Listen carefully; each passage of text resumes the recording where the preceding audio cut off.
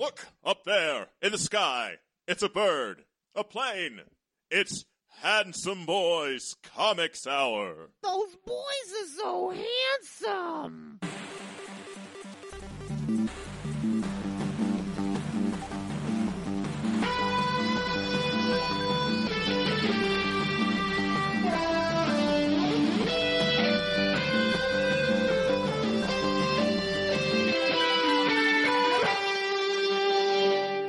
One Joe Fixit.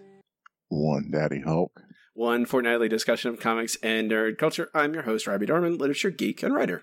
And I'm your other host, Eric Z. Goodnight, professional artist and illustration nerd. And we are the Handsome Boys Comics Hour, your home for news, reviews, slightly antagonistic banter, and much, much more. This is episode 268. I'd try to make it a little sensual for you. I could tell. I heard it. Mm-hmm. I liked it. It was good. Yeah. You did a good job. Good. Oh, although in this comic book that we read, I don't think Daddy Hulk thinks one iota. I did not perform the character correctly. No, no, he only cares about is destroying the world and protecting Banner. Those are his two interests. I am interested to talk about. Oh yeah, this book with you. This is gonna be fun. This gonna be good. We read this week for Nerdbud Book Club. We're going to discuss Immortal Hulk, volumes 3 through 6, by Al Ewing, Joe Bennett, and dozens of other people.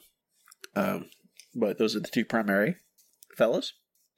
And we're going to talk about all the Hulks. Lots of Hulks. There's lots of different Hulks. We read the first two volumes on the way back, and we're going to revisit. I am also excited to talk about it, because it's a good comic book. But Eric, we have other business to get to. Fart butt. We have other business to get to. Before we get there, we have our first segment. It's time for Floppies Fortnightly. Floppies Fortnightly is a part of the show where Eric and I will read a selection of the past couple of weeks' books, tell you to buy or do not buy them. If we're feeling mushy about our decision, there may be a mush meter involved. But our first book of the week is Bliss, #1. And there is a credits page that I already got away from. Story by Sean Lewis, art by Caitlin Yarsky. And this comic book featuring Lin-Manuel Miranda. I was going to say the same fucking thing because that is not even subtle. It's Lin-Manuel Miranda. So one of my friends has convinced me that Lin-Manuel is a sucker MC. I'm sorry to break it to you. I mean, I don't have any feelings about Lin-Manuel Miranda. I mean, he is very talented, and the soundtrack to Hamilton is pretty damn good. It's just that he's kind of not the best person on earth to perform it. He's like a B+. He's a Bob Dylan, I think. There's a lot of the people like that. That's not a bad. Yes, that's a fair comparison. Although I think his rapping is better than Bob Dylan's singing. Yeah, I agree with you there too. But still, this comic book does not. It stars Lin-Manuel, some character that is not actually Lin-Manuel Miranda. It just looks exactly like Lin-Manuel Miranda. Yeah. Do you not like this? I don't know how I feel about this comic. I enjoy it. Okay. I do enjoy this. What do you like about it?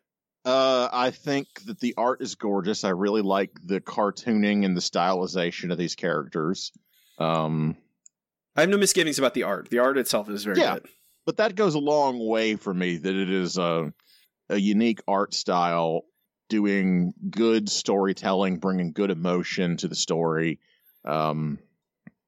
It's really drawing me in to a story that is not that unique, but the art style is very it's very like, I don't know, it's a lot of my high points. Like I can see Sylvain Chomet, Triplets of Belleville influence in it. I can see other French artists. I can see I don't know, just stuff that I love.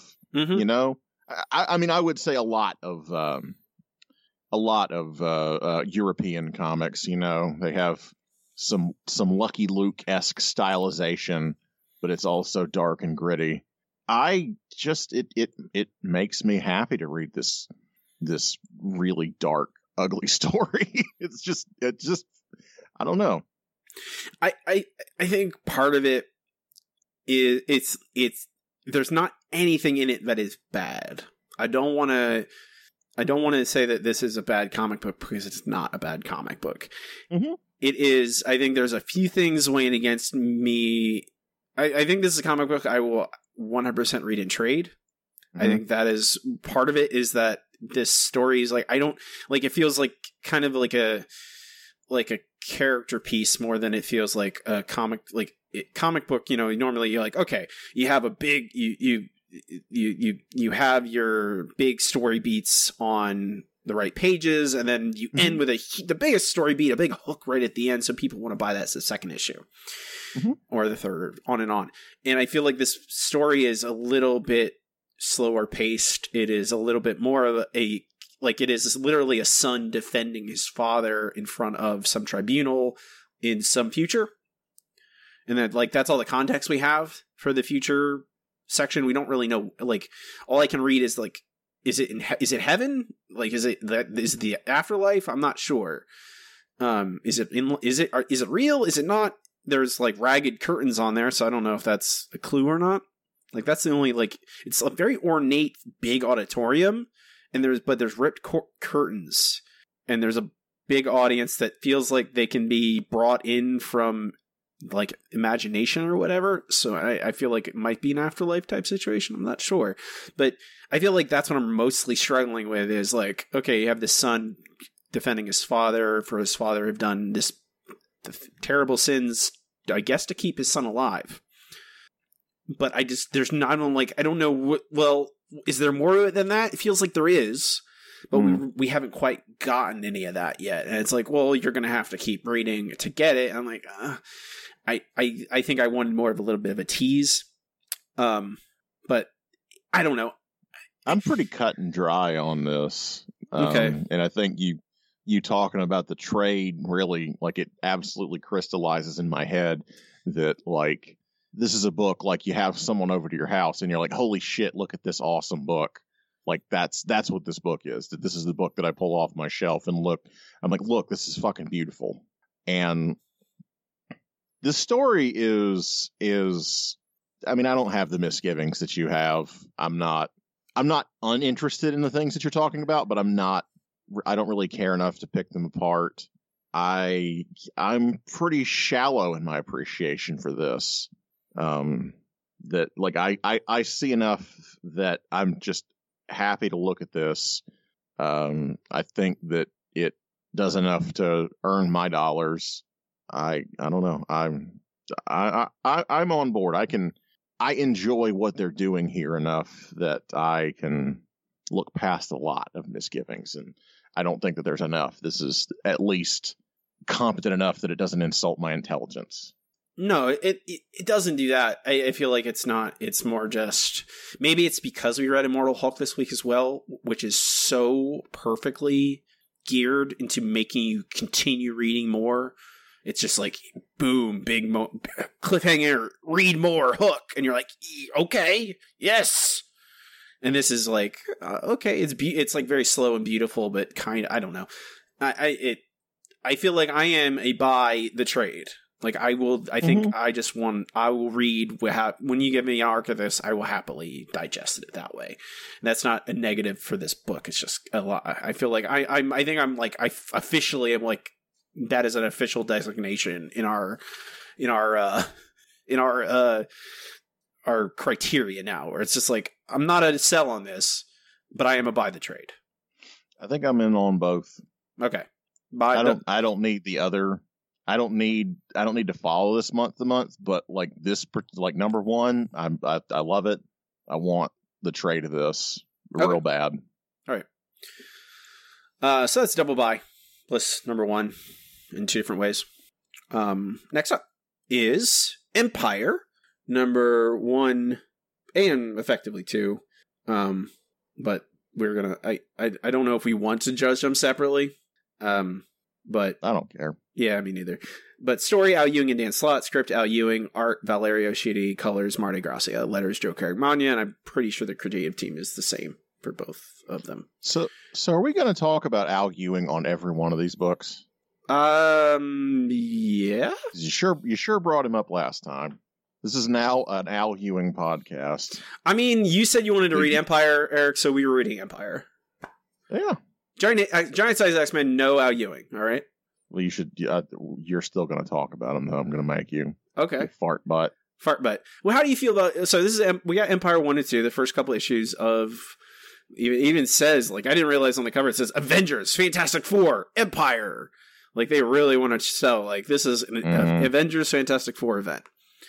What are you said? We were kind of intrigued by those two zero issues. What effectively what they are?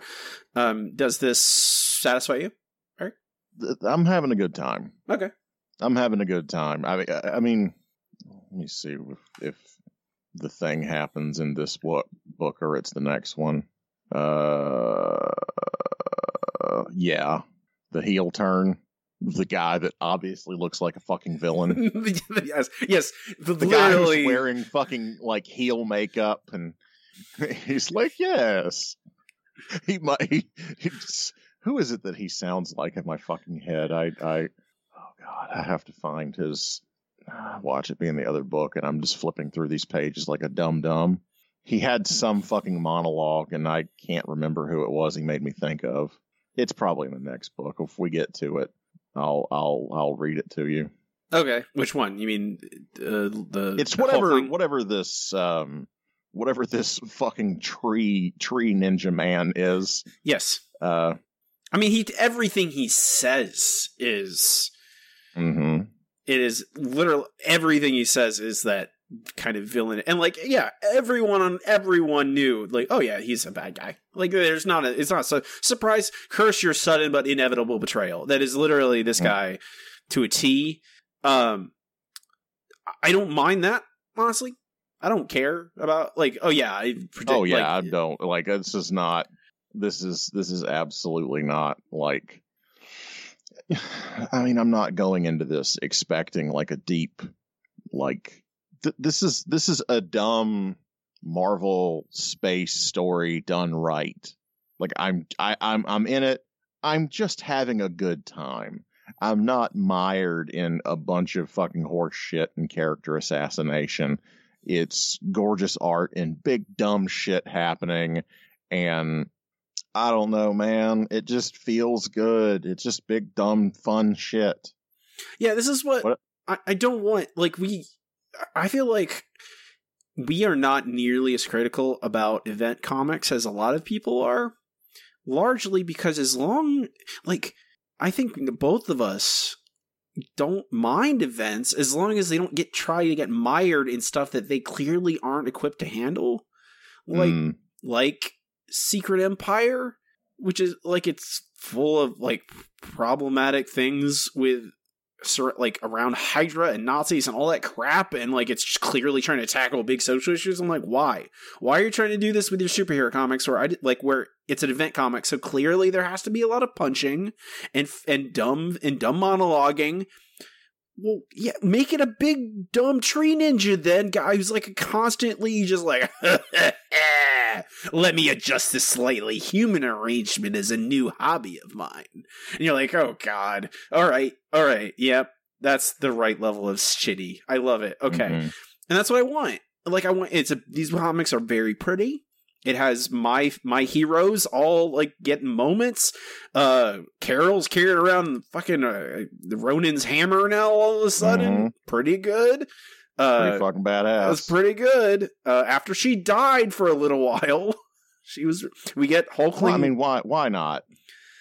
But we get that. We get Hulkling and his sword. Very good. We have Captain Glory, who is genetically engineered not to feel guilt about murdering people.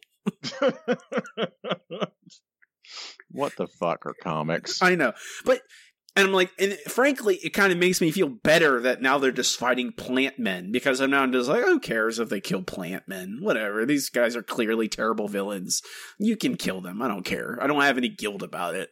I don't feel like conflicted about reading this comic where like, oh, Nazi Captain America is fighting this other terrible thing. I'm like, oh,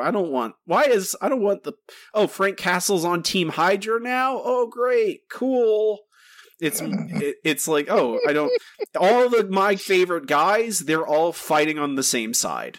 That's really, and it looks pretty. The character voices are solid. Mm-hmm.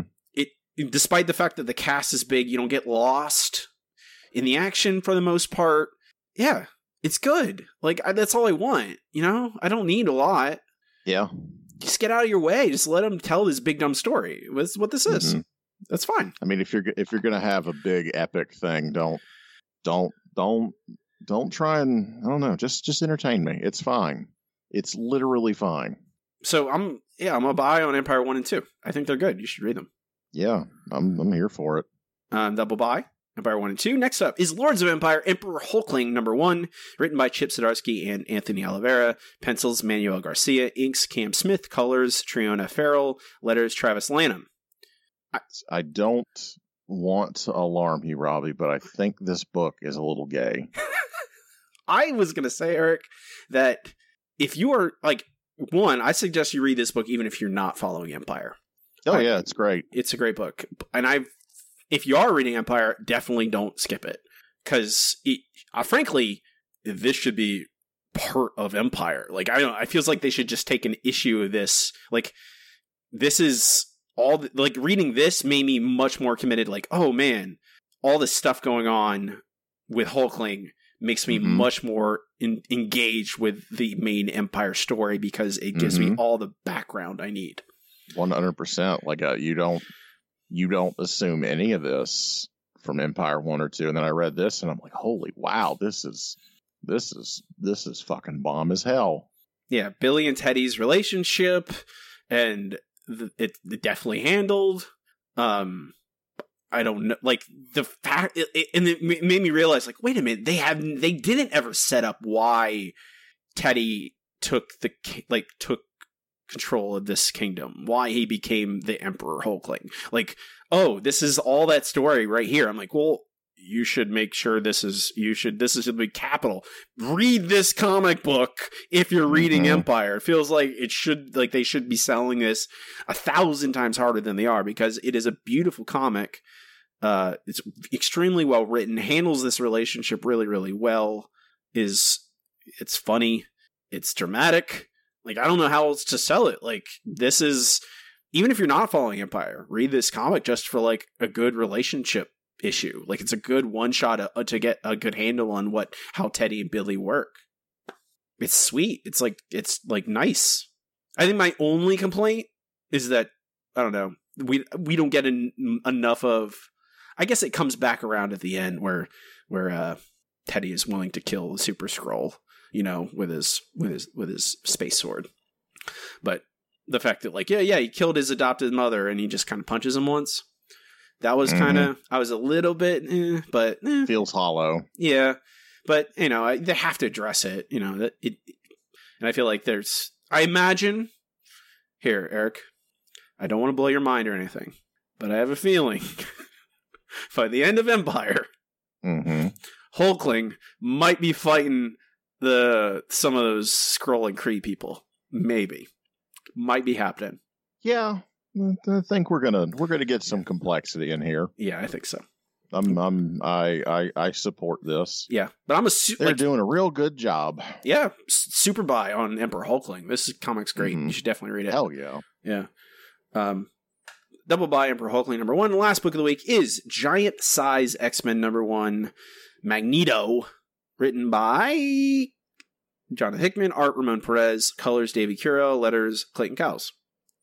There's going to be a series of these giant size X-Men. This is Magneto. There'll be a Phantom X coming out soon. Moving on forward, kind of telling these kind of I guess, side stories that are connected to the overall X-Men story, but not, I feel like they're carving out their own space for these kind of stories, not putting them in X-Men or in any of the associated other X books. But I was told I heard hype about this book, so that's why we're reading it. It's fun. It is. I mean, it's Magneto doing cool shit. And I don't know, comics should be fun. Like it doesn't all have to be about like grisly, depressing murder and heroin addicts and people beating women. No, it can be about Magneto and Namor going to like some crypt in the bottom of the ocean and fighting a kraken. It's always a kraken.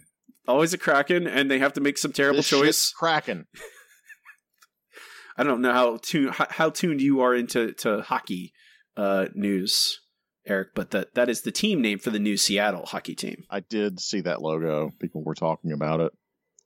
It's pretty good. I like Seattle Kraken. That's a good name for a hockey team. People were excited. The jerseys, my Edmonton Oilers are going to be rivals because we're going to be in the same division, but that jersey is pretty sharp. I kind of want one, but I'm not going to. You're going to betray your... I'm not. Your boys. What would your Prime Minister, Tim Horton, say about that? He would say, go Oilers. He wouldn't say that. Tim Horton would probably be a Toronto Leafs fan. I don't remember who Tim Horton, the man, did have a hockey team. I forget who it was though. I don't know. Yeah, the book's very pretty. Magneto. I like. I don't know, Magneto, Emma Frost, Namor. That's really all the only. And then we got Lighthouse Keeper. I like Lighthouse Keeper, man. I like him. He's fun.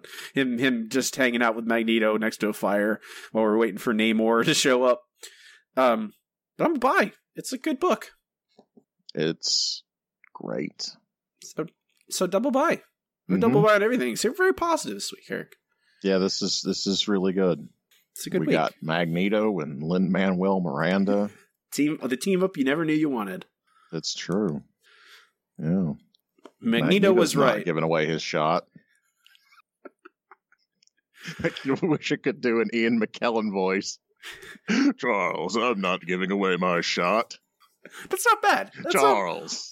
You just have to get, if you get Charles right, that's like 90% there. That's all you need to do. It's all downhill after Charles. Well, yeah, exactly.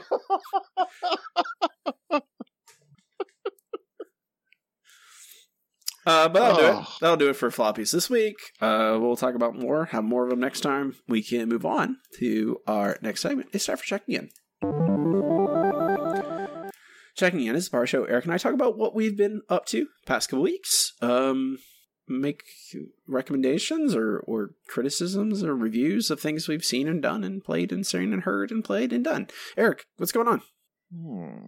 Let me think here. I produced episode 2 of our show. It was very successful, I'd say. We had a couple of thousand views and not too bad, you know? Yeah. Did you? Well, I mean, I guess you didn't watch any of it because it's not on a service that you're subscribed to anymore. No, it's not on Facebook, so I did not see it. Yeah. I would. In fact, Facebook won't even let you look at public stuff unless you're logged in, which is weird to me. They want you in that ecosystem. No, it's true. But we do need to figure out, like, I might have to figure out how to, I don't know, the OBS on my laptop it's a little wimpy to be streaming and recording an episode. So I can then edit it and put it on YouTube. But we'll probably have to, expand, do a website, do a YouTube channel, all that happy horse shit. But technically, it went better than the first episode. Oh, much better. I mean, I'd say it was more or less flawless. Looked pretty good, sounded pretty good, and I'm already thinking about ways that we can improve everything. The thing that would be lovely is multiple cameras, but we're gonna see. We're taking it one day at a time. But real big success. You can look for Studio Talk with John on the Studios at 5663 Facebook page, and maybe it'll be that YouTube show before too long. had an itch to do something like this for a while, and I think this is a pretty good outlet. Yeah, it's also building skills, like skill set. Oh, yeah. You can use those for anything after, that's the hardest stuff, is the learning all these different systems and navigating them. I've gotten, I would say, considerably better video stuff and setting all this crap up. And while none of it's by any means perfect, and we have not the best lighting and the acoustics of the room, like I think the curb appeal of everything is very good, Mm-hmm. And certainly no one else in our circles is doing anything like this. Yeah. Like I have a pretty unique skill set of basically being able to learn anything to where I can do this and put all this together. And through my dumb experimentation with OBS, I have managed to get pretty good at all this crap. It's pretty versatile. So OBS. I've learned a lot. Yeah. Yeah. Do you know what else, Robbie? What else? Cathode ray tubes. I've heard about them. Yeah. I've heard there's someone... It is the newest technology from the future year of 1990. I was going to say, I know someone who has a budding interest in cathode ray tubes, named Eric Goodnight. Mm-hmm. Hey, motherfucker. Mm-hmm. You say the Z. Put some respect on my name. Eric Goodnight? I wish I could slap you right now. Anyway, yeah, I have a bunch of monitors, and I'm gonna do some fun shit with it. I need to talk to this guy who's local about doing. He's talking about doing a Mr. build for me, but I'm wanting my Mr. and my retro gaming on a CRT setup. This shit's fun. The Raspberry Pi actually does pretty well, considering. It's stunning how much better the lag is on a CRT versus the HD TV that I have, which is not really made for video games. Although they say the game mode is better. I from my very extremely anecdotal information, is the TV brands' game modes can vary wildly in quality. Mm-hmm. Some are very good, and some are dog shit. So it depends. Well, I mean, it's just they just have a game mode to make you think that they're better for games, and they're not necessarily. Yeah, I think it's a thing that people are aware of, and I've been kind of dipping my toe into this, frankly, obsessive behavior that people have. Like, there's so many channels and material that's dedicated to like authentic retro gaming experiences. And at a certain point, like, I don't really give a shit. Like, I think that I don't know, it's this internet mentality, like you dip your toe into any, like Reddit, for example, any subculture, and like in the sidebar, there's like $20,000 of equipment that they're saying, like, look how good this stuff is. And like, I'm totally sure that like a security, a 22-inch security, professional, not security, but like a professional video editing monitor from 1990 would be amazing to play video games on and would have great RGB input. But like, I'm not going to pay $900 for a monitor. I mean, to be fair, there are like new monitors that can easily cost $900, $1,000, $2,000. So it's not like it's not batshit crazy.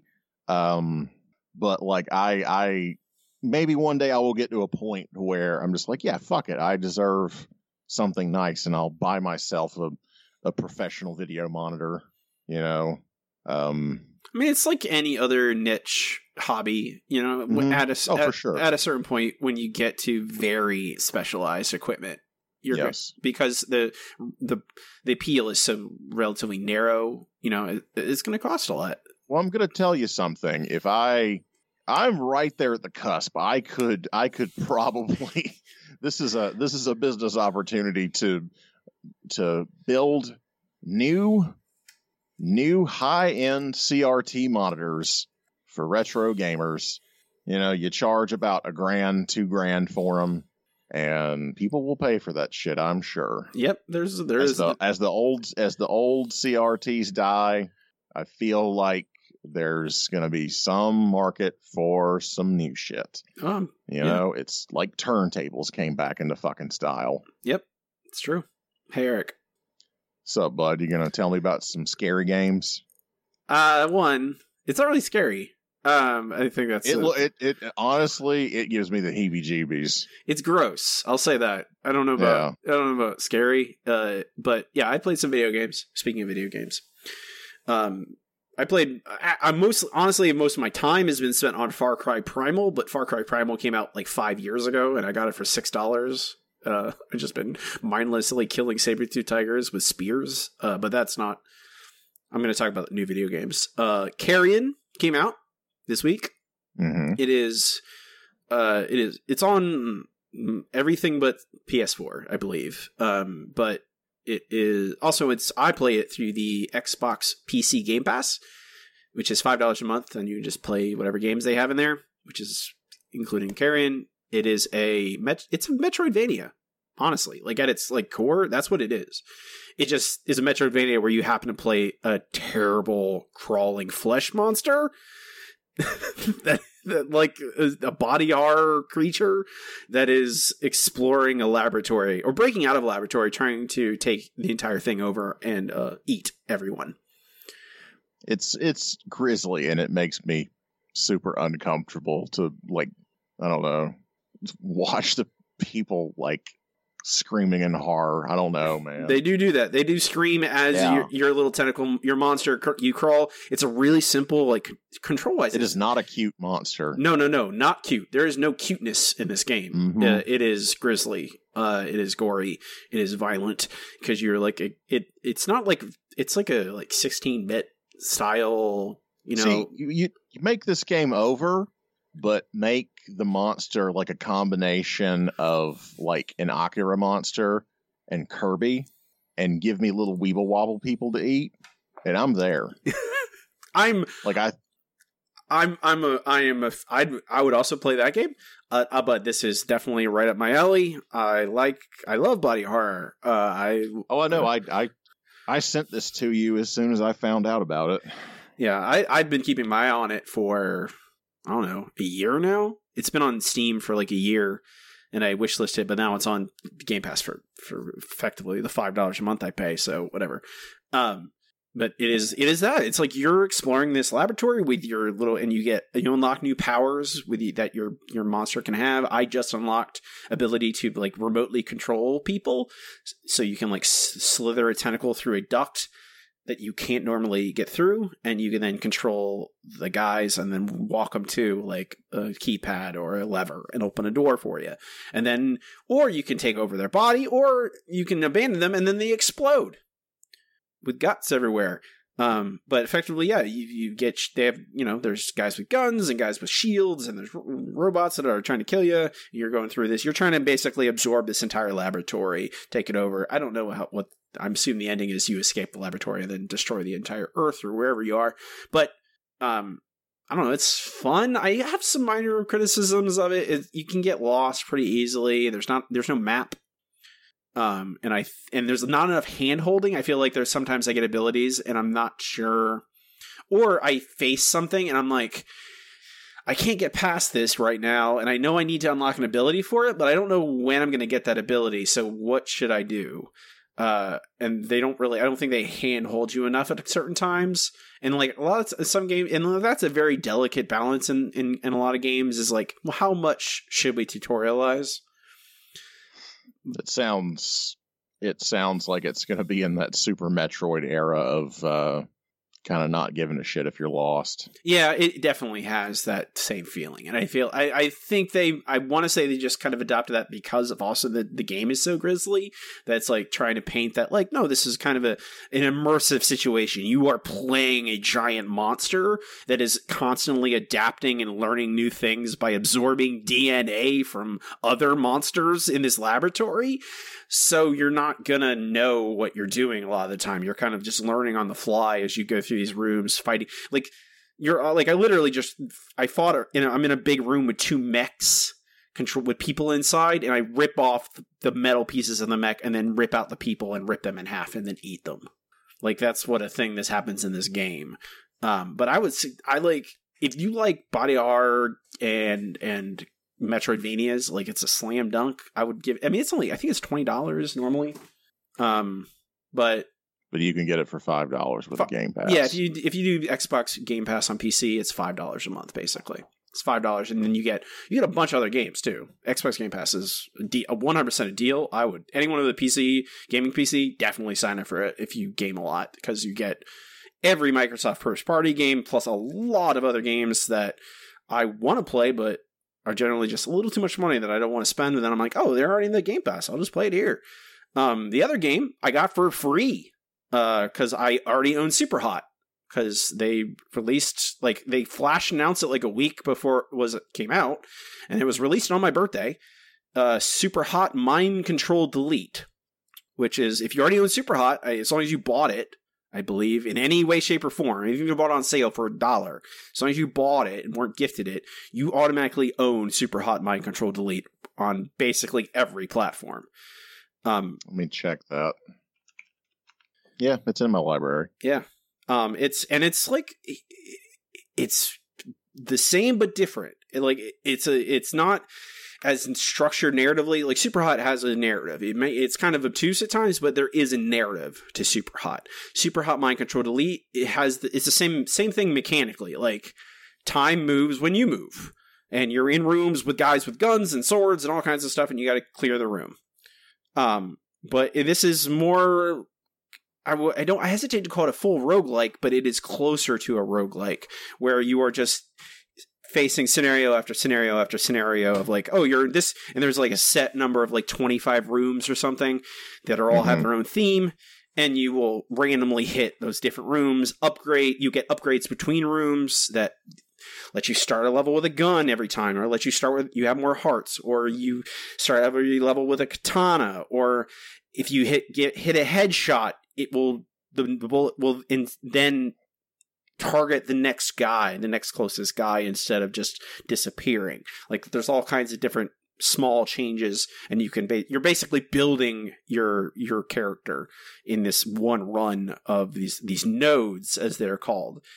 And you're unlocking new abilities, and you're unlocking new like all these modifiers and stuff like that. There is still a weird, like, loose narrative built around things, but I haven't quite figured out what that.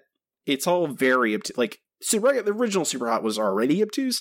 This is even more obtuse, with like finding weird files in this computer node, and trying to figure out. And you're running into these weird versions of what you think is other people who have played, who have been like absorbed into the game. I think, not sure. It's fun though. I don't care. Like, who cares? Like, all the Superhot was a fucking banger. So yeah. It's the same thing. It's like, if you like that gameplay, yes, you want just more of it, and you want a lot, like a whole bunch of variety of levels and powers and all this stuff, like, it's a good time. You're just like, all right, I just want to like play Superhot for 30 minutes, like jump through a bunch of levels, like throw a gun at a guy, take his shotgun, shoot him, throw the shotgun at the guy with the assault rifle, you get the assault rifle, pow, pow, pow, pow, pow, pow, pow, pow, pow, throw it at one last guy, grab his sword from him, cut him in half. And then you watch that replay, and it makes you look like a fucking badass. It's great. What's not to like about Superhot? And if you already own a Superhot, it's free. Literally, they just gave it to you. Like, pretty good price. Very good. Like, I'm down. I don't know what to say. If you go play Superhot Mind Control Delete, it's a lot of fun. I'm still working my way through it. I got so many games to play. There's never an end. And I also want to, like, do puzzle. I have a puzzle. I've been doing a puzzle, Eric. Can I, like, check in with a puzzle? I mean, I guess if you want to. I've been doing a thing puzzle. It's really hard. It's one of those Mondo puzzles.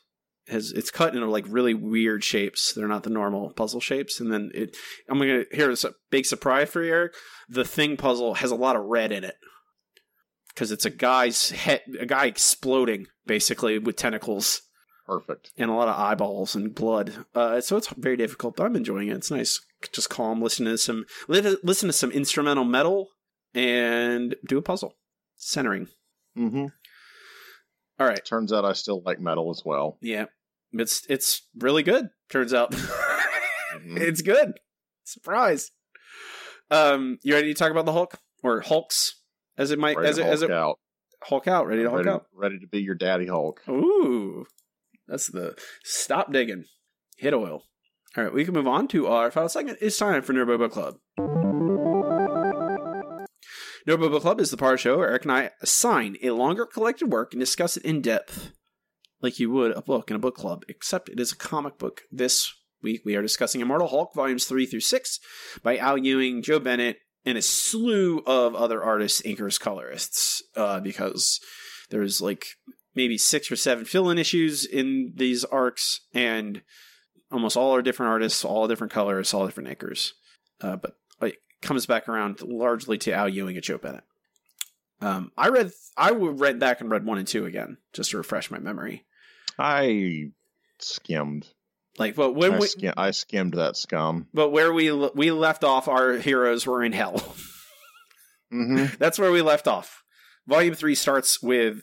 Went back and read Crusher Creel getting his spine and skull used like a mace. He read did that. And he's okay. Everyone is getting like Dragon Ball wished back to life. It's fucking crazy. Except for Sasquatch. He's just sitting there with a hole in him, looking like Jeff Goldblum. Yep. Ginger Jeff. He got the gamma sucked out of him, so he's just kind of dead. Unfortunate for him. Some fucking bullshit.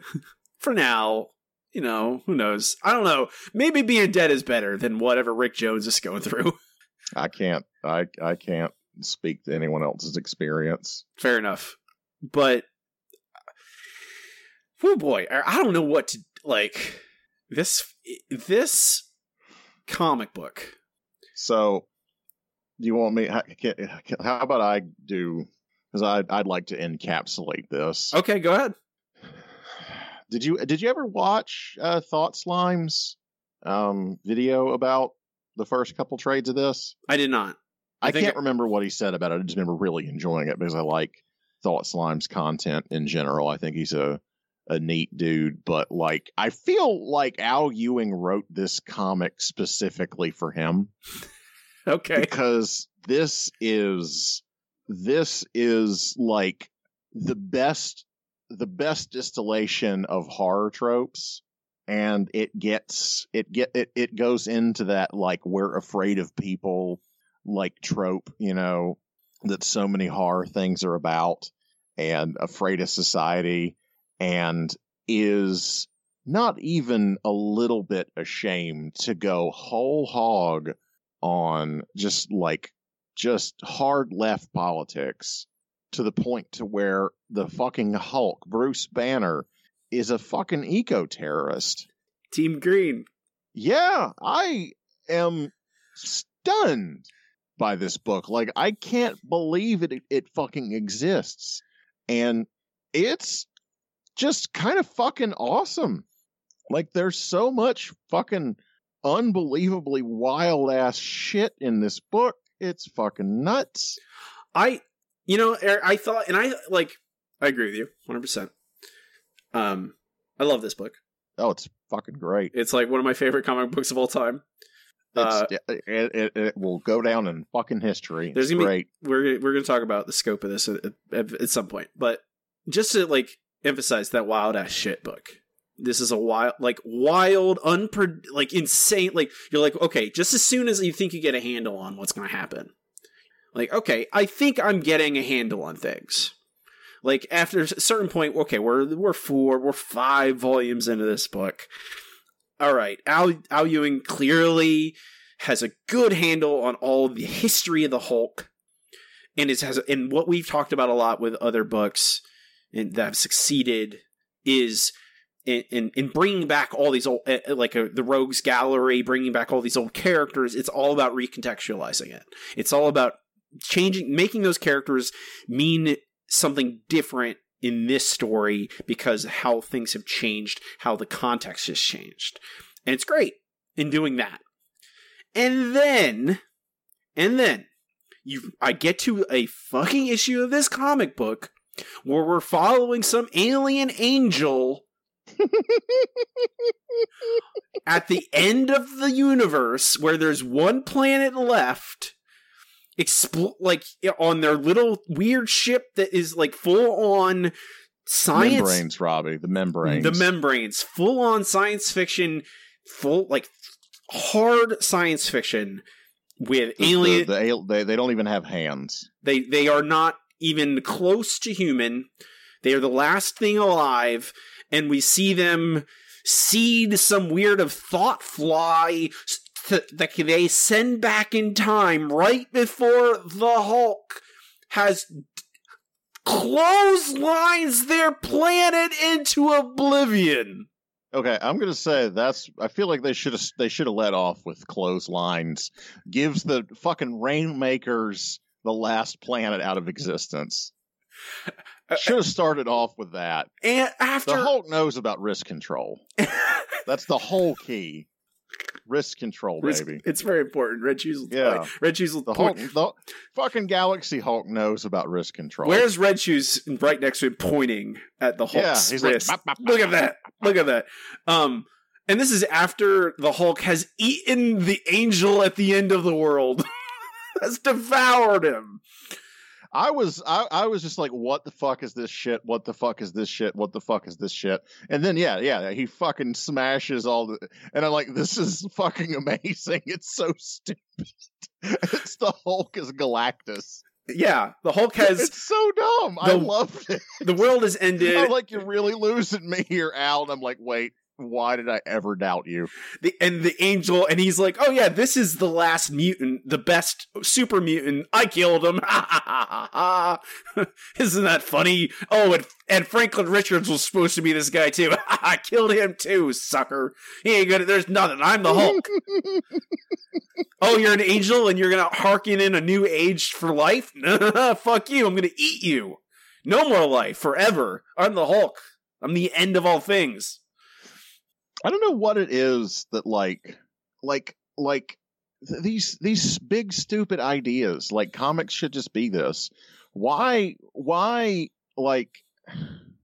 can't the Batman who laughs in like fucking Preparation H or whatever, why can't they be this awesome?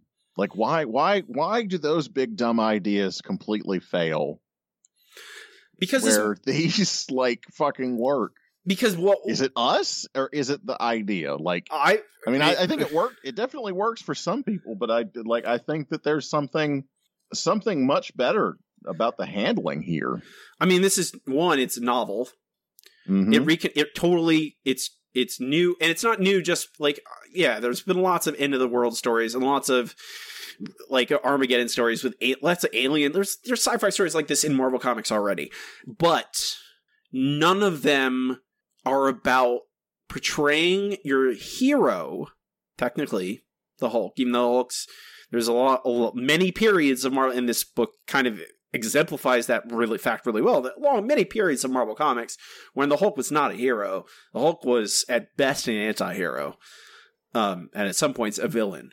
And this book is just like full on, like, I don't give a shit if you like the Hulk. Mm-hmm. He's our main character. But it looks like fuck, I don't care. He rips his whole front part of his body off here. He does, and throws it at soldiers. Mm-hmm. Mm-hmm. And it burns them to pieces. Yeah, because it's covered in acid. Because he's covered in the Abomination's acid. It's the fucking Abomination covered in fingers. Gross. Fucking, oh my god. The fucking art in this book, this is just so goddamn good. Oh, It really This fucking, oh my it god. constantly, and like it's really like it's a challenging thing because after a while you think, oh well, you're going to get desensitized to it. You're like, okay, I've seen it. Okay, I saw like literally in that second book, like you said, Crusher Creel is like ripped in half, and then it's just his spinal cord with his head hanging off, swinging around. You're like, all right, that's gross. I get it. And then the Hulk's bisected into little pieces, and like, okay, all this stuff is all gross. But then they just top it with like, okay, this is even grosser stuff, even just more disgusting. Like, the abomination and the head hands that are just opening up and like eating people, and you're like, and poor Rick Jones is in there at first with his head in half, and you're like, okay, all right, I got it, thanks guys, you got me. This is still disgusting. You win. Which I love. I feel like we're all winners here. Yeah, it's that constant escalation, and they just handle it so well. And once in a while, they let off the gas for a little bit, just a little bit, and you catch your breath, and then boom, 100 miles an hour. Now the Hulk's eating an angel. I mean, if there's not contrast, how do you get whiplash? I love that the big bad in book 6 is a Wall Street Minotaur. Dario Agger, our good old pal from Thor. He's not hiding. He's not hiding himself anymore. Nope. Like, it has this hard left eco-terrorist fucking story that it devolves into, and the fucking villain is the fucking bull market. Oh my god. Oh my fucking god. It is also it's not concerned with subtlety at all. I mean, it's the Hulk. If you're making the Hulk subtle, like, I think you can make it artistic, but like, this is, oh jeez Louise. I'm just so happy. I'm glad we did a part 2 on this. This was real fucking good. Yeah. Oh my god, Harpy Betty. Betty is great. I love Betty. Unhinging her jaw to eat this little ham sandwich. And yeah, the fact that she refuses to be in Betty human form while Bruce is around. She sees Bruce, immediately she's a Harpy. Gotta put those walls up, baby. That's who she is. Mm-hmm. But I mean, that's every character, though. That's every character. She's not like, when you say, oh, Betty, you're thinking about my memories of the Hulk, of her being the damsel in distress, frankly, most of the time. And this is no, she's a Harpy, and she is in the midst of things, and she is owning the disgusting, like, oh no. I'm going to unhinge my jaw while I eat a cheese. She's so awesome. It's really good. It's so fucking great. And I want this forever. Well, there's going to be 50 issues, they say, which is 20 more issues than what we read. Yeah, but I want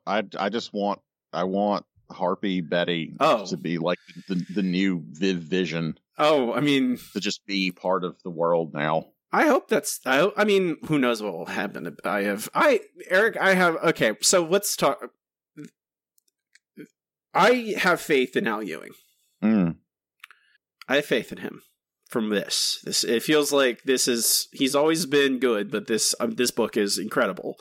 And it feels like there's a plan here. They said it's always been planned for 50 issues, which is roughly 4 more arcs. Basically the same length of what we just read again. And we've already seen a vision of the future. We've seen the Hulk break every world.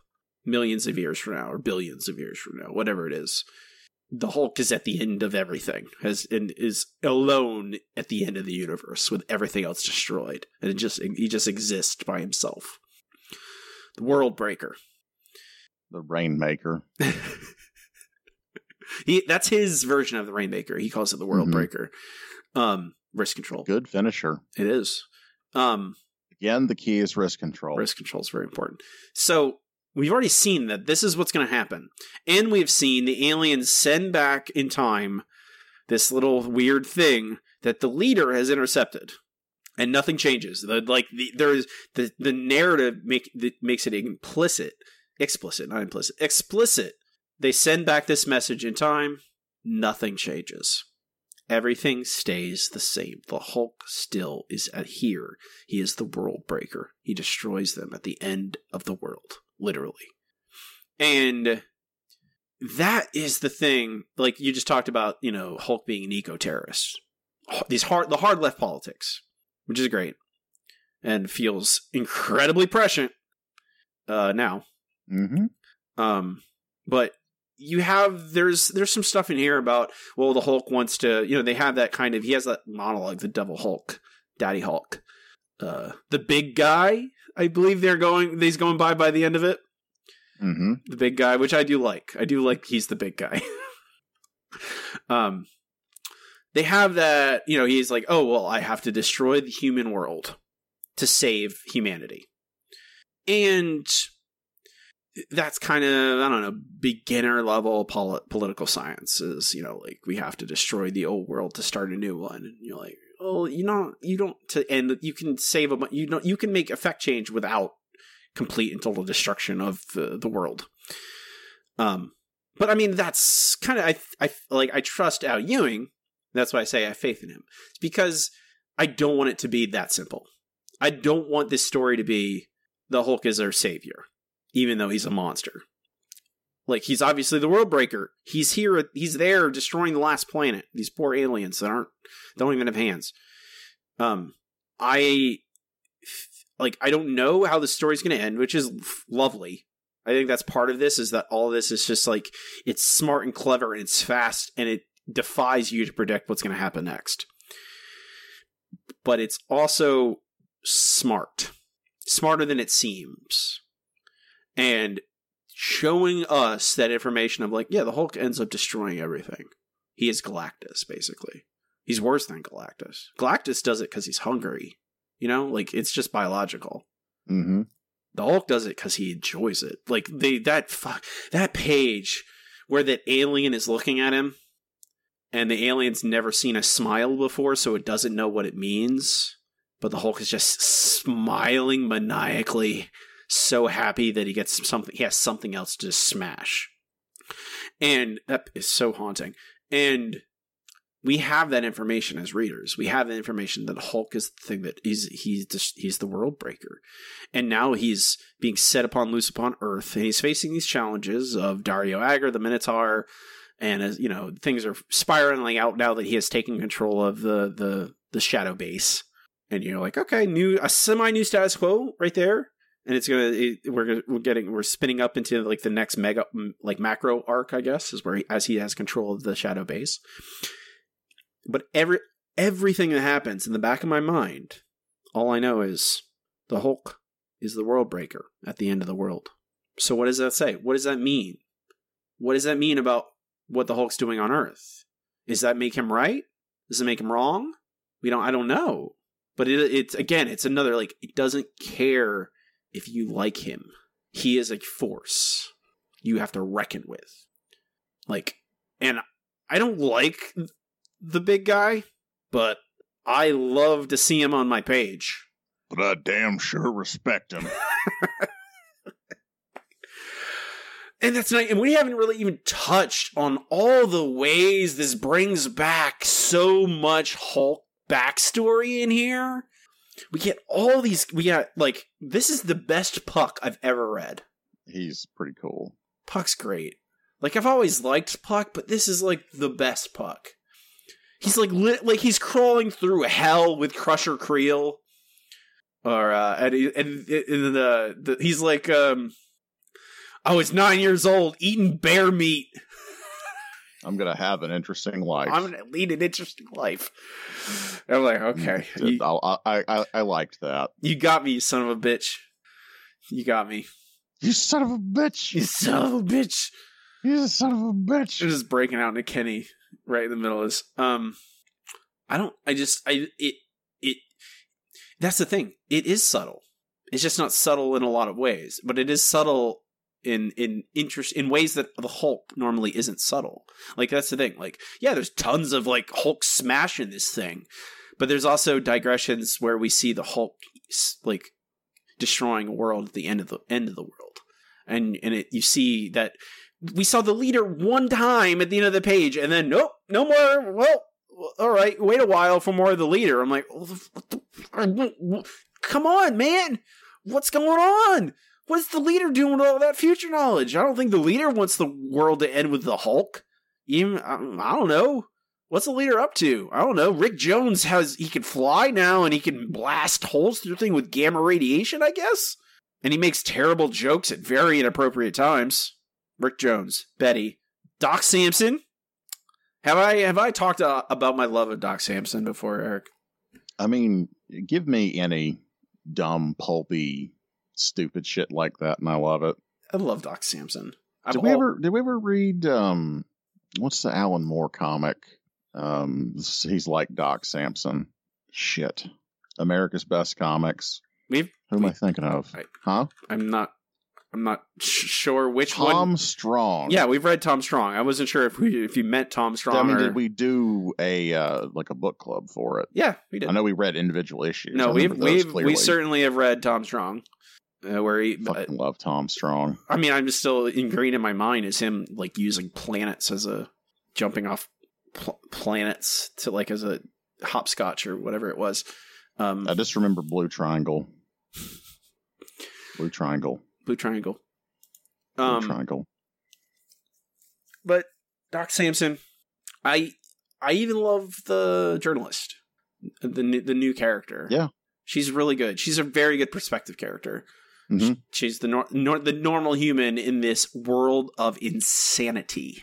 We haven't even talked about that. Look, he's fighting kaiju. It's fucking dope as fuck. That look like old Kirby monsters. And they're named like Harryhausen and Lovecraft. So good. Where's the panel? I don't know who O'Brien is, but Ray Bradbury. Mm-hmm. Who's O'Brien? It's probably the hardest one to guess. I think Harryhausen probably. I don't know. I think like maybe something about their forms, because the one named Lovecraft is kind of a Lovecraftian monster. And was Bradbury Fahrenheit 451, or was that was Bradbury, wasn't it? That was Ray Bradbury, yes. So Lava Guy, Fahrenheit 451, Bradbury, maybe that's the connection. I mean, I can't really see. Like, it looks like a King Kong, the green thing. Okay, here we go. Okay. We got Bradbury, obviously. Harryhausen, Ray Harryhausen, H.P. Lovecraft, and finally, O'Brien is Willis O'Brien, special effects wizard who worked on The Lost World and King Kong back long time ago. Fucking nailed it. Fucking nailed it. So that's who O'Brien is named after. Also, Joe Fixit as a human. I just wasn't had no appreciation for Joe Fixit. Oh man, Eric, you need to. I don't know if it's worth the book club, but I grew up reading the Joe Fixit Hulk comics, which is very strange. Like, it's such a weird artifact of the time, and like it doesn't make sense. It barely makes sense then. Like, Joe Fixit was like he's like a pulp gangster character from like the 30s, but I read comics he was like in the 70s. Like, it doesn't, like, why did they make Joe Fixit the way he was then? Like, he wasn't like, even at the time he was weirdly like anachronistic. So it's like, I don't know, it's a very strange set of circumstances, which is like I was like, wait, what? Joe Fixit is here? I'm like, okay. And he's also like, he was always, there's always, there's the child Hulk, they call him in this, which is the big dumb brute. There is obviously Bruce. There is the Professor, which we haven't seen yet, which I am curious if the Professor shows up at all, as well as the Green Scar, because they have yet to make an appearance. But Joe Fixit was always the kind of like, he was the Gray Hulk. He wasn't as strong as the Green Hulk, or as smart as Bruce, but he was very clever and tricky and very full of guile. And he clever and kind of dirty. He'll play dirty to win, which is interesting to have him here represented in human form, for that matter. I don't know. I love all that stuff. It's the same reason I loved Uncanny X-Force, because it took all those characters from the 90s and recontextualized them, made them feel different, especially Archangel, and Apocalypse and Wolverine and all that stuff.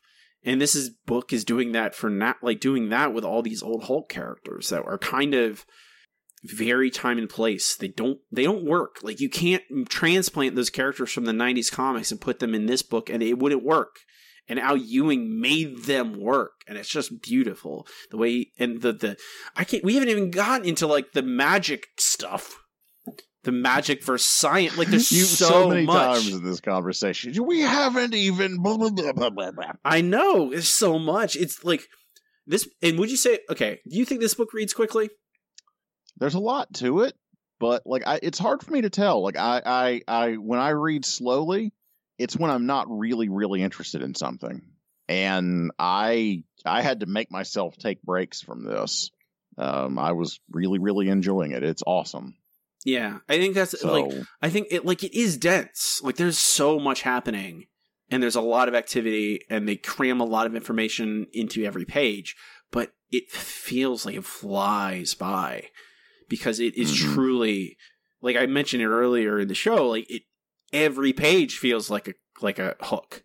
It's like actively pulling. Read more. You didn't. What's going to happen in the next page? What's going to happen in the next page? And that is like a thing that you don't see very much in comic books anymore. It's a lost art in a lot of ways because of the kind of the Brian Michael Bendising of the decompression. Let's see all these menial moments with our superheroes. Let's spend more time with them in day-to-day conversations, less fantastical things. I think that's another thing about this, Eric. I feel like this book is in kind of a reaction to that in a lot of ways, where there is very little of that. This is full of over-the-top insanity, but it never feels self-indulgent, which I think you opened our discussion about comparing this to The Batman Who Laughs. Mm-hmm. And The Batman Who Laughs feels self-indulgent. And it feels... I feel like this has a lot to say. Yes. And what does Batman Who Laughs have to say? Joker's awesome. Batman's awesome. Dark villains with big smiley teeth is awesome. That's all it says. This is a shitload of layers. And it's fun all the way down. You can't hear me nodding emphatically to your points, but that's what I'm doing. Mm-hmm. I'm nodding emphatically. There is no layers to The Batman Who Laughs. It is exactly one layer. It is, if Batman was the Joker, and that's it. There's nothing else to it. This is like, okay, we have the Hulk. What is he?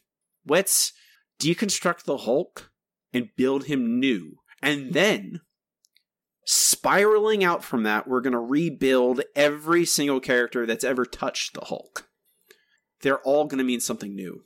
They're all going to have layers added to them. Everything that's already happened to them has happened. We don't try and... Al Ewing does not rip away old history. He makes it sure that it has happened for the large part. There's a lot of stuff he could have just ignored and I wouldn't have cared. But he uses it all. He brings it in, makes it meaningful. And like, I think you mentioned how like most of these characters seemingly have defeated death because of the way the Green Door works. I like as we are going. There's like a weird feeling I had. I wouldn't call it a pit in my stomach, but there was this weird dread or tension building in me, just a tiny bit, tiny bit. Pleasant. It's pleasant. It's not bad tension. It's good. I want to emphasize that. It did not make me feel bad. But it was and it's always when in these stories that are like this, where like when characters, when I know that, oh, this can't last like this forever. This is bad. and they are treating it like it's good. Yeah, Doc Samson just, I'll die and then I'll get smushed again and I'll come back to life and we'll just do this forever. And he's like, he's like, it's a waste of time. It's purposeless. But he's not talking about how he's literally dying, getting sent to some weird hell, and then just getting pushed back into life again because of the power of the gamma. And all of these characters, I feel, have something terrible coming. And it's not the Minotaur, it's not Dario Agger, it's not even the leader.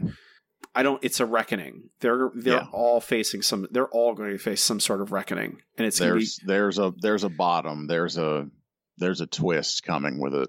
Yeah. There's more to be revealed.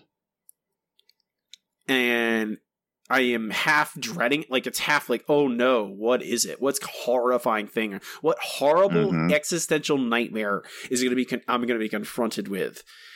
Well, in a horror comic, that's pretty goddamn good writing. It is. And the other half of me is excited. Oh yeah, God. Like, this book is fucking awesome. Yeah, it's super. And I mean, like, that's the thing. Like, these are the books that invigorate us, right?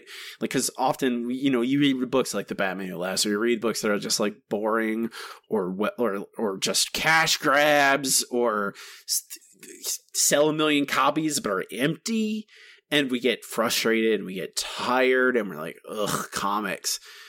And then you read something like this that is fresh and it's exciting and invigorating and new and smart and frankly and like challenging to both the reader and to comic books, like to superhero comics. Like, you sent me that I think that's the page that I think is gonna, like, I feel like that panel you sent me of Bruce talking to, I believe it came from the Amadeus Cho. Yeah, Amadeus Cho. He was talking to Amadeus Cho at a diner where Namor was cooking. Yeah. Oh, I love it. Namor cooking. Namor's a gentleman. Of course, he's a good cook. I mean, yeah, Imperious Rex, clam chowder, delicious Rex. And he's having that conversation with Amadeus Cho, and I feel like that's such a clear, like, I love that they chose Amadeus for that scene, because Amadeus is so young, and he's a new character. He's both a new character and a young character, so it works in both ways, like both metatextually and textually, where he's like optimistic and feels like, no, I'm a hero. I can affect change. And Bruce is like, there are no heroes. And it's very Watchmen of him, too. That's a very Watchmen-esque page. I think it's even 9-panel grid, right? Or is it 6? I'm trying to find it again. It probably was at the start of book 6, right? It's like 5 or 6. It was near the closer to the end, I think. I can't remember. But it's a very, like, I'm not a hero. Are you kidding me? I want to do the right thing. I'm not a hero. There are no heroes. Well, look at what change have we affected? What have we done that's positive? Like, you look at the world. What have we done? And it feels very nihilistic, but it also feels, having your superhero in your superhero comic just say these things broadly right at the camera, basically, like, I'm not a hero. And this book is like that. It feels like a thesis statement for the book. It feels very much like there are no heroes, and yet it's not. I'm not overwhelmed by, like, I don't feel it doesn't. It's not dark and depressing. Yeah, it's so crazy that it can navigate that so eloquently. It really is amazing that tone can work. Because for this to be its thesis statement, and for it to be about as abominably awful shit as it is, I don't know. I don't know why this works, because we've read so many things that they try so hard to hammer home all this stuff and do it so poorly, and so many things that try and make statements like this, that try and be the grisly adult comic, that just feel like crap. That this book walks such a delicate line, that it reminds me of, like, the greatest of the great writers of, like, say the 80s that ushered in the grisly era of quote unquote adult comics. But like someone could read this and see the overt violence and the I don't believe in heroes and fucking turn it into a Zack Snyder movie. Oh God. I don't know why and how this succeeds as well as it does. Like this is a fucking fascinating piece of art. And I think maybe part of it is that it's borrowing from these horror tropes. Yeah. You know? Absolutely. That we feel like we're in this horror world and horror has been used to criticize society so much that it doesn't feel heavy-handed. I don't know what it is. Like I feel like it's a lot of superhero comics, like they've gotten to the point where they're punching above their weight class or whatever.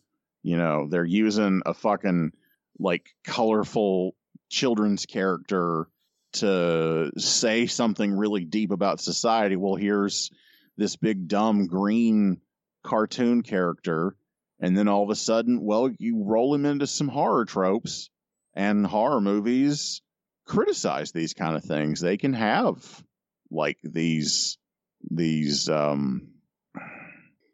humanity is shit outlooks on life, and it doesn't feel as bad as, I mean, I don't even know what I can compare it to. I mean, comics. Yeah. Comics like, I mean, The Walking Dead is a good, I think, the dark grimness, and it's even a horror comic in a lot of ways, but it fails. I think by the end of it, we are both, God, listening. We are so tired of it by our last few podcasts of that book as we were going through it. We can admire the art in it, but both of us were like beaten down by how grim and dark it was and how heavy-handed it is. That like, oh, humanity's terrible. It's the same, you know, it's similar messages, but one, I think this is cleverer about its message, about its metaphor. It's not necessarily subtle in a lot of ways, but I feel like there is cleverness in how it handles its themes. And the Hulk, because of how mutable the Hulk is, like as a character, not even as an entity in the comic books, which is like kind of the whole point of the book, is like they are literally can change, but how the Hulk has changed, like how the Hulk was born and how the Hulk has continued throughout the years of Marvel Comics. He's changed a lot and it's constantly changed. I feel like it's easier to, he's always been harder to handle. There's a reason like the longest run of the Hulk is Peter David's run, where he became the Professor, and he became the least like the Hulk ever in that run. He was smart, and he was pretty strong. He wasn't invincible, though. But that he was just a superhero at that point. He's basically Thor. Like, there's not a lot of, like, it's, by making him less unique, it made him easier to tell a long-running story with him, because he was less jarring. The Hulk is a monster.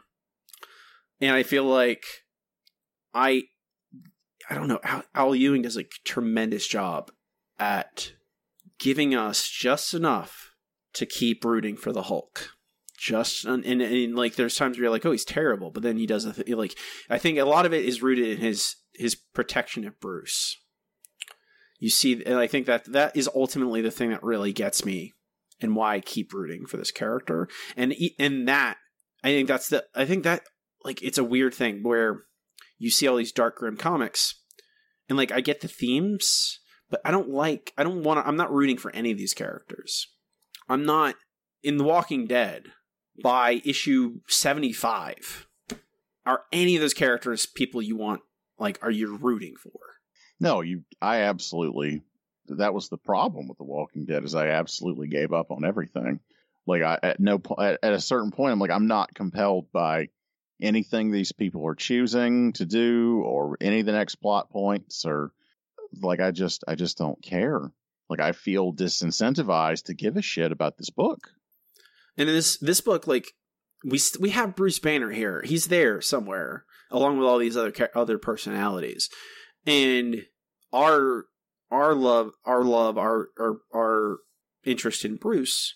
It, like, no matter what, that's it for me at least. I'm not going to speak for everyone, but for me, the fact that Daddy Hulk, the big guy, Devil Hulk, is protecting Bruce always. That's his number one criteria. That's what he always like. I will do anything if I have to protect Bruce. He's like, I'll come out in the sunlight if I need to protect Bruce. And that, like, every moment along the way, he might be doing something questionable, which is kind of the point. You know, it's working. It's playing its trick on me, and it's working. Where I'm rooting for the Hulk, but I'm also like, wait a minute, the Hulk is the Hulk in the long run a bad guy? Like, even as he's indulging in all these leftist politics, right? Even as he's becoming an eco-terrorist, even after he's targeting this giant mono corporation, which is evil, like plain-faced evil. Mm-hmm. Even then, I'm going, what is the long road, though? I've seen the World Breaker at the end of the world. What is the long game? And I feel like I want to hear Kevin Kelly yell "World Breaker." Comic books and wrestling, man, very similar. Mm-hmm.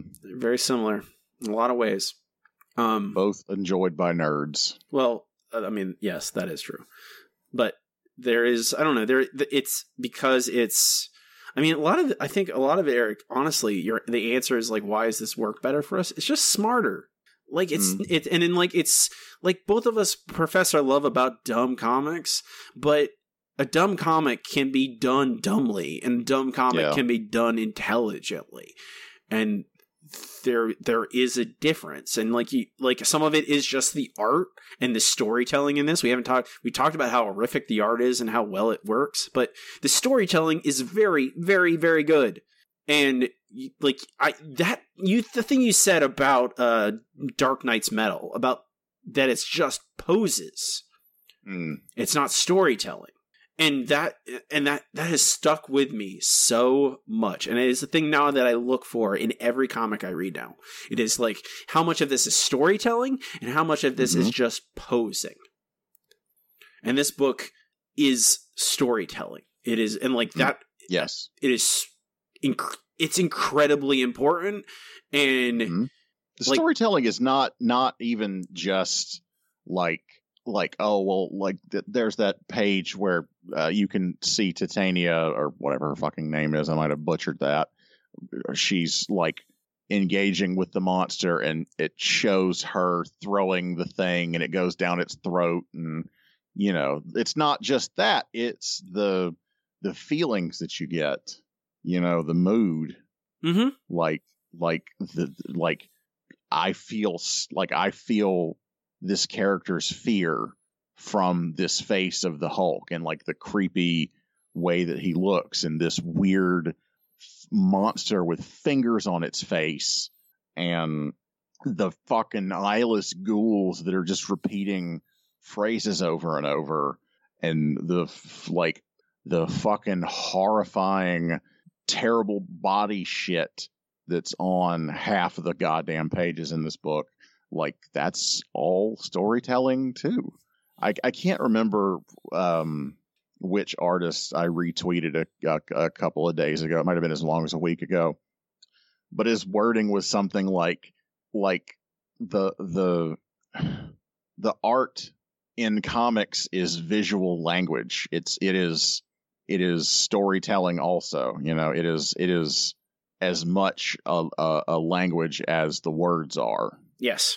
You know, and it's symbols and ideas and concepts, and someone who is just drawing like fucking people doing Batman and Superman poses over and over again is not really making a good comic book ultimately, or at least they're not making one that's fucking readable. Yeah. And I think that some of it is just that, where people, it feels like we have had a resurgence, and like a resurgence in people wanting to do a deconstruction, like, of Watchmen ideals of those 80s comics that changed comics. And some cases they are very successful, and in many cases I feel like they fail terribly. They fall right on their face, and we're in a place where there's so many comics and so many people. You can sell them Diet Watchmen every single day and they will buy it, and they don't notice the difference. They don't know what they're consuming. They just think it's the same, even though it's empty calories. Or no calories. There's nothing there. There's actually no substance. It understands, like, you have to have that substance. Like, I think about The Vision. You mentioned The Vision. Like, The Vision was one that understood it has to have that substance there. It has to have a meaning behind it. And a lot of the time, you're like, our feelings of like, oh, this thing is just empty. It's just empty aesthetics. And that, like, I think it's very easily demonstrable how those comics fail when you talk about the storytelling.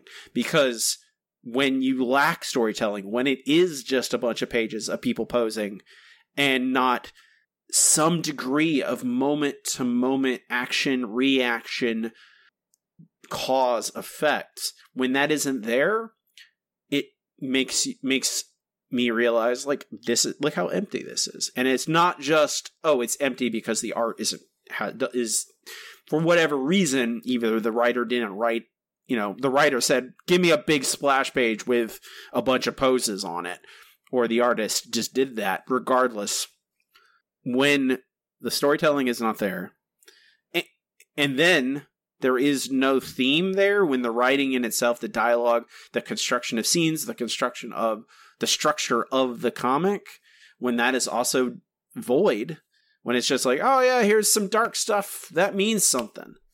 No, the dark stuff doesn't mean anything. Nothing means something unless you ascribe meaning to it. And I think we are just flooded with comics that are all dark, grim aesthetic, do not understand the true I don't think either of us, you or me, are against themes and tones that are dark and grim. Like, that is what I've come to realize, is that neither of us actually hate those kinds of comics. Some of our favorite comics of all time are dark and grim stories. But they have depth, and they understand that they have to have depth to communicate the dark and grimness. And we are just flooded with books. The Batman Laughs, looking right at you, who have a dark and grim aesthetic, but when you actually pull it apart, there's nothing else there. It's a hollow man, as T.S. Eliot would say. Mm-hmm. And if you truly want to make something that's dark but meaningful, it's hard work. It's difficult to do. That's what this, and like, I think that's why we're so excited. We're like, look at this comic. Like, look at how well it does all this stuff, and look at how novel it is. And it's novel because it's very hard.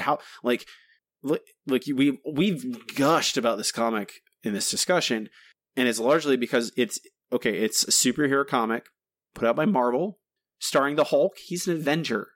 He's in the Avenger movies, played by lovely, charming Mark Ruffalo. He's so lovely and fun, and he hands poor Ant-Man a taco. Avenger, Marvel superhero comic, but it's rooted in body horror, nihilistic existential philosophy, weird superstition and magic, and hell and the apocalypse. Shouldn't work. It shouldn't. And yet it does. If you told me at face value, that's what this... I remember reading the first issue of this so long ago, and I was like, oh, it's a horror Hulk comic. This is interesting. I was not impressed. And I reread that first issue in the run-up of this, and it really belies where this book was going. Because it's really simple. It's all... But that foundation is there, and it stays there for that entire time. It's that literally, when you look into the mirror, that line, and that it echoes that just like all great works of art do. They establish a theme, and then they echo them over and over and over again through everything. And they make sure everything means something, and that everything that happens is a choice. And it's like it's incredible. I don't know. It's exciting. It's exhilarating. It's disgusting, but in the best way. I mean, there's not a I don't know. I guess I wouldn't recommend it to like a 9-year-old because it's gross. But the thing is, like, if I was 9 and I saw this book, I would absolutely make my parents buy it for me. Like 9-year-old Robbie would absolutely want to read this comic book and probably be grossed out by it and not understand half of what's going on, but still want to read it. I mean, I feel like you didn't grow into this adult as an accident. No, I was reading terrible stuff, like Weapon X comics. Like, what were they? I was reading those when I was 9, like Wolverine getting like shredded down to the bone and terrible things happening, and you're like, gross. Like Wolverine has body horror stuff in it time to time, and like that's fair. Yeah, it's just a thing that we kind of shrug off sometimes in superhero comics is the horror elements, but. And it's underlooked, but I have vested interest in it. But I feel like horror as a genre is on the upswing, is coming back. Kind of had a low point, but I feel like you look outside the window, there's plenty of horror. It's reflected back in society, and I think that reflects on what kind of art people are making. And I don't know. This is a seminal work, frankly. This is like heavy. And I'm so happy that it's very successful as well. This is not a book that is just like an indie darling that's holding on for dear life. It's selling very well. It's sold very well for its entire lifespan. It's gotten people hooked, and they're buying it, which means there'll be more of comics like it, which is good, even if some of them kind of probably fall short. Let us hope so. Yeah, I mean, even at worst, we get more Al Ewing books out of it. He'll get more chances. We're already getting Empire. He's crushing Empire too. And I look forward to 6 years from now when he's writing a Rorschach story. Oh God. Oh no. You excited for Rorschach, Eric? Going with a no on that one, buddy. Me too. It's another book I'll probably hate. Why can't you just leave well enough alone? Stop. Please. Stop. He's already dead. And corporations want safe bets. They don't care about art. Yeah, that's true. Anything else you want to add about Immortal Hulk? No. May he reign 100 years. It'd be more than 100. World Breaker! It's a good canon now. And every time Okada does a Rainmaker, that's all I'm going to think about now. Forever. Yeah. That was Immortal Hulk. It's great. You should read it if you haven't. If you just listen to us ramble on for about like an hour about it and you haven't read that book, you should probably do that. It's very good. Next, Tom, we're going to be talking about Coda. Volumes 1 through 3 by Simon Spurrier and Matthias Bergara. A book we also read like an issue or two of a long time ago. And thought it was very good, and we're gonna follow up, see how it turned out. Beautiful fantasy comic at worst, that's what it is, which is fine with me. That'll do it for us today. We got the Handsome Boys Comics Hour. You can find us at handsomeboyscomicshour.com. Find links to all of our stuff, our Facebook, our Twitter, to our RSS feed. If you like the show, please give it a good review on Apple Podcasts or whatever podcast service you use. Those good reviews add up, help us find new listeners. Also, I mean, tell your friends, subscribe if you haven't subscribed. All those things also help us find new listeners, and we really appreciate you for doing it. You can find me online on Twitter at Robbie Dorman, and my website is robbiedorman.com. It has links to all of my stuff, my other podcasts, and links to purchase my horror novels. My newest novel, War on Halloween, comes out, like, literally came out the day prior to you listening to this. It is a horror suspense story about a family fighting for Halloween in a town controlled by the sinister reverend with secret occult powers.